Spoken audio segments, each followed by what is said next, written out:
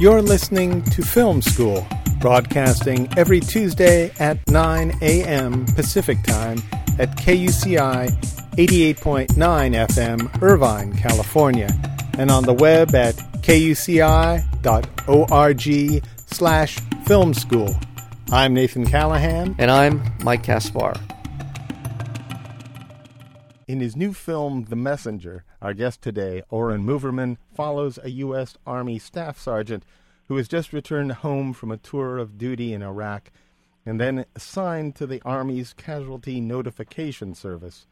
Moverman co-wrote the screenplay for Jesus' Son and Todd Haynes' I'm Not There. The Messenger is screening nationwide and locally in Irvine at Edwards West Park, and in Laguna Niguel at the Regency Rancho Niguel 8. Oren Moverman, welcome to Film School. Thank you. Thanks for having me. And how are you today?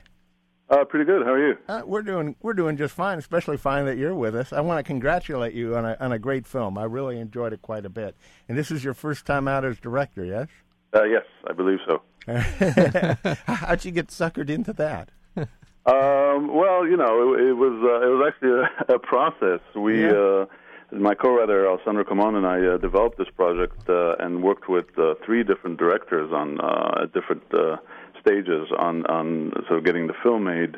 And the first one was Sidney Pollack, who sort of dropped out when we couldn't really figure out how to make this a love story in the way that he wanted. And then Roger Michell, a great British film and theater director, we worked with for a few months on getting it off the ground, and we developed the relationship between the Woody Harrelson and Ben Foster character with him.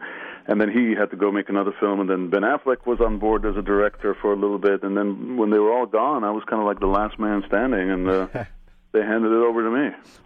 But what I read was you really didn't want to direct. You felt why did you not want to direct? Okay, so it was your first film, and well, it's not that I didn't want to direct. Period. I mean, I was actually on my way to direct my first film as a director with another project when this was offered to me. I just felt, I was in a screenwriter's head at the time. Mm-hmm. It's not a bad place to be, and they basically said, "Go ahead and make the film as you will." And I thought it was unfair. I had a partner in making this project come alive. It was our baby. We shared everything up to that point, and I know very well the feeling of sort of director taking off on his own and kind of leaving the writer behind. And I thought it was my responsibility to get his blessing and to get his approval, but also, selfishly, from my point of view, I was really thinking, well, we got to get a great director with a big name who's very experienced and a great humanist. And I had this whole theory about, who should be the right person to direct it. And I was ultimately told to, shut up and do it. Well, I'm certainly glad that you took it on, because you bring not only a familiarity and an intimacy to this film. It's very well done, and in terms of just the production value of it. Now, you served in the Israeli as an Israeli soldier in Lebanon. Am I correct in that? I served in the Israeli military in the 80s, yeah, and part of it was in Lebanon. Yes. Was there a feeling you brought from that conflict into this film? Were there experiences, anything you brought? No, I think you're right with the first part of the question. It's a feeling of the conflict, and that. I don't only mean the conflict as in the war, but also the internal conflict of a soldier and the emotional landscape that you sort of have to walk through when you come back from a war zone, and you're feeling like Ben Foster character says in the movie, you're feeling like you're coming back from another planet, and life has sort of gone on without you. How do you get yourself back into life? And that's really what the movie's about. Now, did Alessandro Camon, did he have any experience at all in this, or is he a civilian? He's a civilian. He did not serve in the military, but I never felt that was a problem, because I thought as a gifted writer, he understood the characters very well. Well, how did that process work between you and him? What was the relationship there? Is it pretty much equal, or did he do the outlining of it and you did dialogue? How did that go? No, there wasn't such a clear separation. There was the process started with him. It was his idea, and it was his vision, really, that started the process going. And then there was a lot of ping-pong across the country. I was in New York, he was in L.A., and, he would write something and send it to me, and I would write something and rewrite some of what he did and send it back to him. There was a lot of trust because, as you can imagine, when you go through a process like this, if there's ego involved, you're not even in the same room. You can fight literally over the script by altering the script. So I think that we were lucky that we were friends and we were very respectful of each other and had really the same goals in writing the movie. And I really want to pay some respect here as well to Alessandro for the work he'd worked on. Thank You for Smoking, American Psycho, and The Cooler, and those are 3 terrific scripts. So he was producer on those, yeah? Yeah, he was producer. His background is producing. I mean, this is my first film as a director. This is his first film as a screenwriter. Okay. It's really, a big deal for both of us. But his background was producing, and he was instrumental in getting a whole bunch of independent films off the ground. Yeah, and in addition to, once the script was completed, that process moving forward, there's been a number of films that have come out about the war in Iraq in some manner of speaking, some aspect of it. What was the experience of sort of shopping the script around to the different production companies and studios? Right. Well, our process was a little different because being sort of responsible, I think, to ourselves and to our families, we wanted to get paid in writing the script when we had the idea. So what we tried to do was pitch it around in L.A., and we got development money and producers off a pitch. So once we wrote the script and we got it to the point where we needed to look for financing, we took it out into the world with our producers. And, of course, the general feedback was, great script, but look, these movies, nobody wants to see them, and they can't make money because they're about war. And, you hear all kinds of versions of the same excuse, which is basically we don't want to do it, but you hear it as, people are not ready or people are seeing too much of it. People had theories, but clearly we found the right people who said they wanted to go forward and make the movie and finance it and get it off the ground, and they believed in the uniqueness of the movie, I think, overall. Yeah. Well, people aren't getting too much of the consequences of war, I think. Maybe I'm wrong in saying that, but I think people get a lot of the war. They get a lot of the the battle scores and the statistics, but they don't really see how it affects people personally on the home front. And you just did such a great job in that. How did you tap into that? What was it like working, say, with Ben Foster and expressing that to him? Well, I think with all the actors, we worked in a very open way, which is to say we invited them into the process. By the time we had the final version of the script, we were so familiar with it. I was so aware of every change it went through, and I felt very comfortable to go off script and to basically let actors invent. And in order to do that, we didn't really rehearse any scene in the movie. What we did is talked a lot, and we talked a lot about everything from the war and even politics, even though it's not a political film, to our personal lives, our families. And I think the more we made it personal, the more we sort of tapped into what the characters should be doing and how they're behaving. And it really wasn't about kind of nailing anything off the page or getting to imitate a particular soldier we met or anything like that. It was really just about being human and present. And I know that sounds abstract and a little bit silly, but it really was that kind of process. Yeah, I got the feeling there was a lot of that going on in the notification scenes. Those things were, I don't want to say brutal, but just extremely powerful. They were brutal in a lot of ways. They were just stripped bare. Yeah. How did you? Was there any specific direction you gave for those scenes? Yeah, absolutely. I mean, we treated there are 6 notifications in the movie, and we treated every notification as almost like a short movie in itself. Yeah. And basically, they were our battle scenes. They were our emotional battlegrounds, and so I felt that it would be really manipulative and inappropriate for us to shoot it in any kind of a traditional way. I felt that what we had to do was shoot it as spontaneously as possible, and obviously we're using actors and it's not real, and I wouldn't want to pretend this is reality because there are real people dealing with this every day. But we wanted to give it an immediacy, and to that end, we shot those scenes all in one take. Camera was handheld. Actors didn't really know each other. They'd never met or talked before. We did the scene. There were no rehearsals. And then we were free to, I threw everyone off set, so we were free to shoot in every direction, and they never really knew who the camera is going to stay on. And then I talked, with both sides, the notifiers and the people being notified separately, and so no one really knew what the other person is going to do, even though we had a script that was quite specific. There were still things to be invented.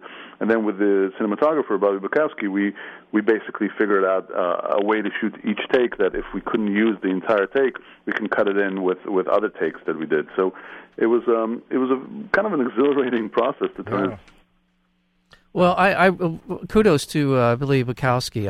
I like the handheld. There's a real feeling that you're right in. You're walking with the characters of Woody Harrelson and Ben Foster in this film as they approach the people that they need to notify, and just there's really a lot of trust in this film in terms of the actors as well. There are lots of long takes in this film where the actors are just they're really quite naked, if you will, in terms of their work with the camera and with each other. It's you did a great job with this. Yeah. Sorry. Thank you. No, I agree with you. I think that that was the general approach to the movie, which was not, hey, let's shoot a movie. It was more like, okay, let's capture these performances in these spaces. Mm-hmm. And when you're talking about, even when you're talking to a cinematographer about capturing performances, it becomes very, very clear. Especially if you're shooting in a way where the actors are somewhat improvising and you're improvising with the camera. Yeah. It's a very intimate film. It just I always felt like I was right in the room. I was wherever they were. I didn't feel like I was watching them as much as I was bearing witness to what they were doing. If that makes sense. No, that's great. That's a great way to. Now, I had read that you took some inspiration from the Maisel brothers, The Salesman. Can you attribute some of that to that film? The intimacy, or what exactly did you pull out of that film? What was the feeling that you got from the Maisel brothers? Well, the Salesman was the first film that I showed Bobby that we watched together, because the first kind of impulse was, okay, we're making a movie that has a lot of scenes where people come to the door to deliver some sort of news. Yeah. What is another movie about people coming to the door? And Salesman came to mind immediately it's a masterpiece. It's a beautiful, poetic film about sort of the end of the Bible salesman era, and it's all about Bible salesmen coming to people's doors, usually people who are not, rich, and trying to sell them through salesmanship and through fear and through all kinds of things, Bibles. So we took a look at it, and what was interesting was just the camera work was so expressive but simple, and it was doing so much to tell you about the characters. Even when the characters were standing still, there was something about the choices that Albert Maisel made with his camera that really informed so much about sort of the emotional state of the characters. And his use of zoom, which was different from the way we use zoom, because we did use a lot of zoom, but was still so expressive and so human that it was really inspiring. And so it was our sort of, that's where we took off from in terms of discussing the look of the film. Obviously, that's a black and white film, so there are other differences, and we looked at a lot of other films, but it was really inspirational for us. We're speaking with Oren Moverman. The film is The Messenger. Mike, did you have something? No, I just wanted to, because I know that there are a couple of directors that are referred to in doing some research on the film. That you just spoke of a couple other films, Hal Ashby and Robert Altman, and I see some of those influences in this work as well. Hal Ashby is a very underappreciated director. He had a terrific run of films, and it's good to see people talk about him and his filmmaking, and as well as Robert Altman, because that just goes without saying. Yeah, I think both of them, obviously masters in what they were doing, and very different careers, but we were sort of focusing on films they made in the 70s, in the way they worked with actors, really, in the way that they captured performance, and the way they created very sort of hermetic worlds in their films. You walked into their film, many of them, and you just felt you were part of it, and you felt drawn to the characters, and that was something that we were aiming for. Now, bringing some of these actors on board, Ben Foster, Woody Harrelson, Samantha Morton, you had some relationship with Samantha from Jesus' Son, or did you? Did you know her from that? And is that one? And so you obviously, she's a terrific actress. How did you bring Ben Foster and Woody Harrelson into this? Well, it started off as a pretty normal process of casting. We had a casting director on board, Laura Rosenthal, who's great, and she started putting names in front of me. And for Ben Foster's role, Will Montgomery, there were really 4 or 5 names on that list. There had to be, it had to be someone in his 20s who has a certain kind of intensity, and because of the reality of getting films financed, it had to be somebody who's quote unquote a name, somebody who's known and who could support a film of this size, which is not big but still substantial for us. So I started talking with people who could do that role, and when I met with Ben, it was immediate. I know a lot of people say stuff like that, but it really was. He sat down, and I just knew he was the guy. I mean, he has this incredible intensity, but I felt immediately connected to him because you feel there's so much going on emotionally inside him, and Ben's played a lot of extroverted roles, and this one has to be, really kind of internal, but, it was just immediate connection, and we talked for hours and hours, and I offered it to him. Yeah. With Woody, it was a little different. Woody was offered a different part in the movie, part of the Colonel, which was a little bigger at the time in the script, and I heard that he liked the script. We got together, and he basically said, "Look, it's a great script, and I was moved by it, but you got it all wrong. I'm not that guy. I'm that guy." And he sort of pointed to the Tony Stone part of the script, and I wasn't sure. And the more we talked, the more he convinced me that he should be the guy, and he was absolutely right. Yeah. What did you imagine in the Tony Stone character that was original in that Woody superseded?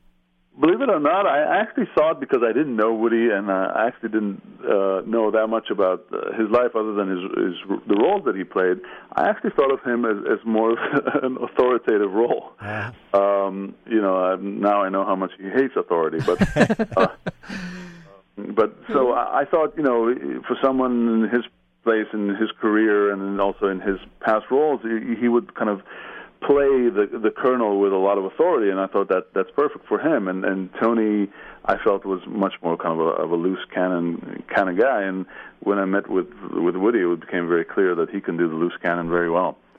Well, one of the great things about the relationship between Will Montgomery and Tony Stone is the way that it unfolds. Initially, there's the sort of the tension between the two, and Woody Harrelson's character has a very deliberate, very methodical way of the notification of these to these family members, and as that sort of starts to break down, the relationship it's very subtle. It doesn't. There's no. I didn't think of anything in here as that turning point. But Ben does a terrific job of that, making that transition from a guy who's resistant, who doesn't really like Tony initially, to something that becomes a very close relationship, and it unfolds very subtly. Did you imagine that happening originally in the script?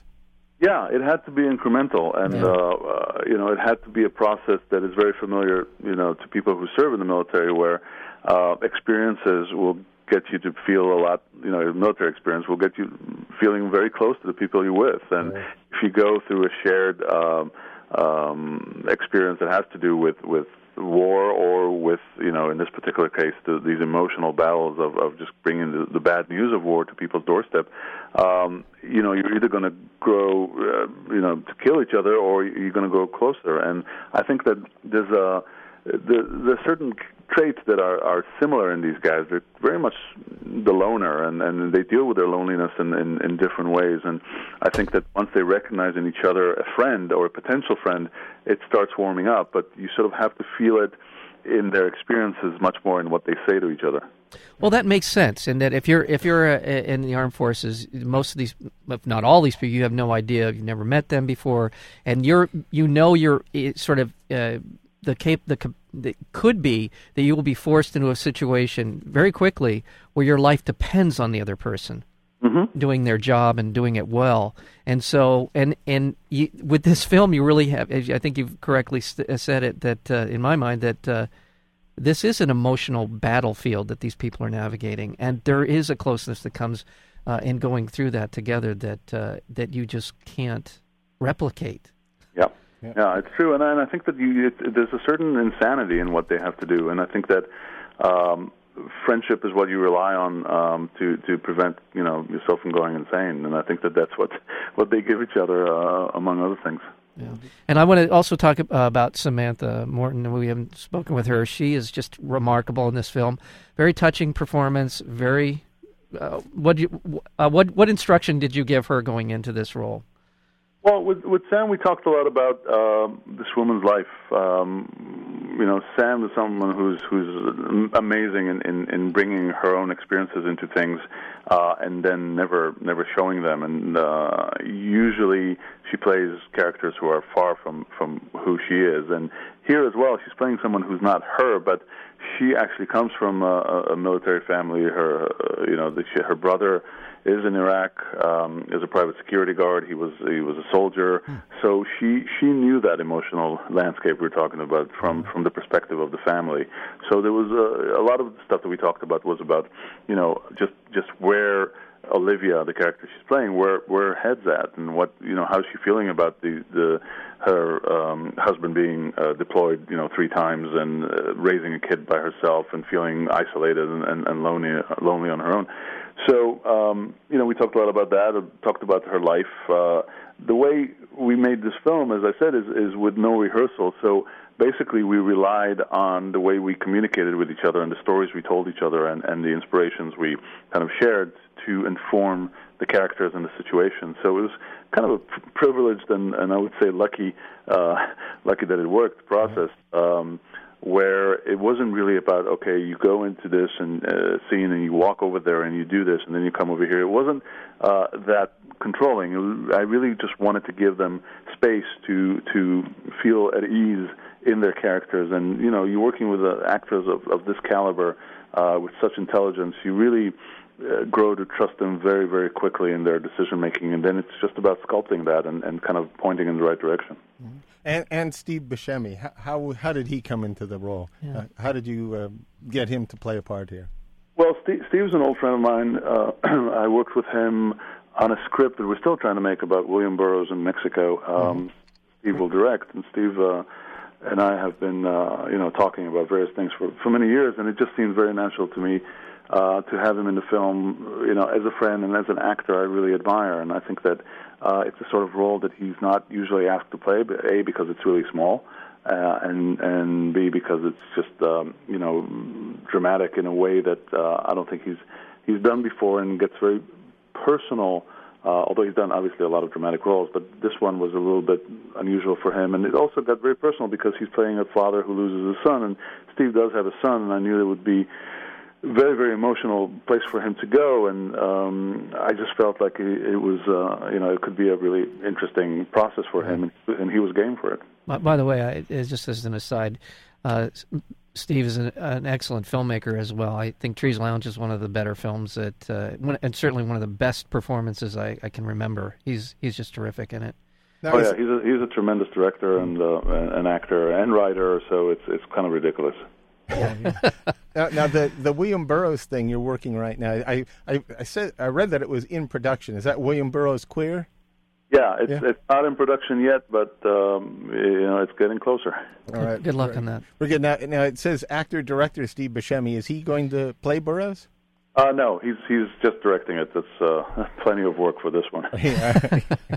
I'm looking forward to that one. I mean, the things you have in production, at least that's what it said, both of these sound fascinating to me. The William Burroughs Queer, and then the film about director Nicholas Ray. How is that going? We're getting closer on that as well. Philip Kaufman is directing that one, and Nicholas Ray is an incredible story. And this was a script that is based on Susan Ray's book, I Was Interrupted, about Nick and his life, and some of his writing is in it.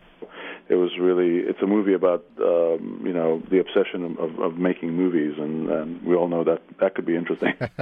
Now, I want to also, before we wrap this up, I wanted to compliment you on the soundtrack, and for people listening, really paying attention, some terrific songs in here about war and the consequences of war that you work into this, the Leon Russell and the band, and you have some oldies in there as well, but some heavy metal. And some heavy metal. Yeah. Was that? Did you have input on what songs would be included in? Yeah, absolutely.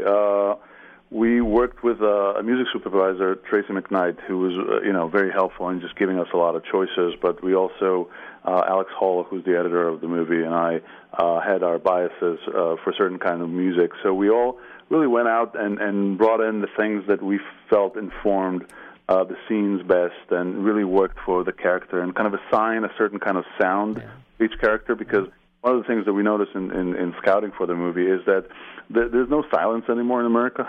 Every house you walk into, there's either a radio on, a television on, or music on, or a video game on, or whatever it is. And we just wanted to sort of fill the sound of the movie with constant noise. And part of the noise is the music, which is obviously very important noise to all of us. And we were lucky to get some big songs like the Beach Boys song, Good Vibrations, and then some smaller bands and people we really like the Felice Brothers or A.A. Bondi. Well, and also Stranger in a Strange Land, the Leon Russell song, is just a terrific song, and it's just great to hear it. Great to hear it again. As long as we're on music, the ice cream truck is playing Home on the Range. Oh, yeah. Was it playing Home on the Range? Or did you put that in there? Because I know it's repeated later on in the film. I was kind of curious. Was that a happy accident? Well, the happy accident happened in scouting, and it was a glorious accident because we were scouting for the house for the first notification, and when I walked out of the house, an ice cream truck came by, and it was playing Home on the Range.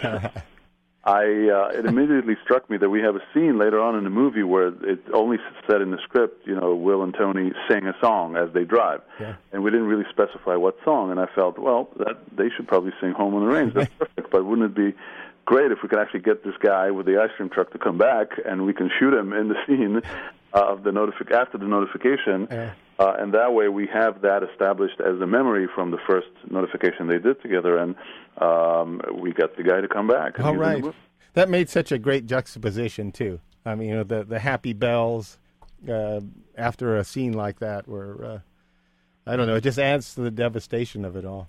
Yeah, well, and to add to the fortunate situation that we were in, we got Willie Nelson to record Home on the Range for us, the closing credits, and then the movie was complete. Yeah. Oh, terrific film. The Messenger. It's and by the way, congratulations! You're receiving recognition for your work here. I know AFI. It's on a lot of critics' top 10 lists for the year, and congratulations on all of that. Thank you. Thanks so much. Well, thank you. The film is The Messenger. We've been speaking with Oren Moverman, and thank you for being here on Film School. Thanks for having me.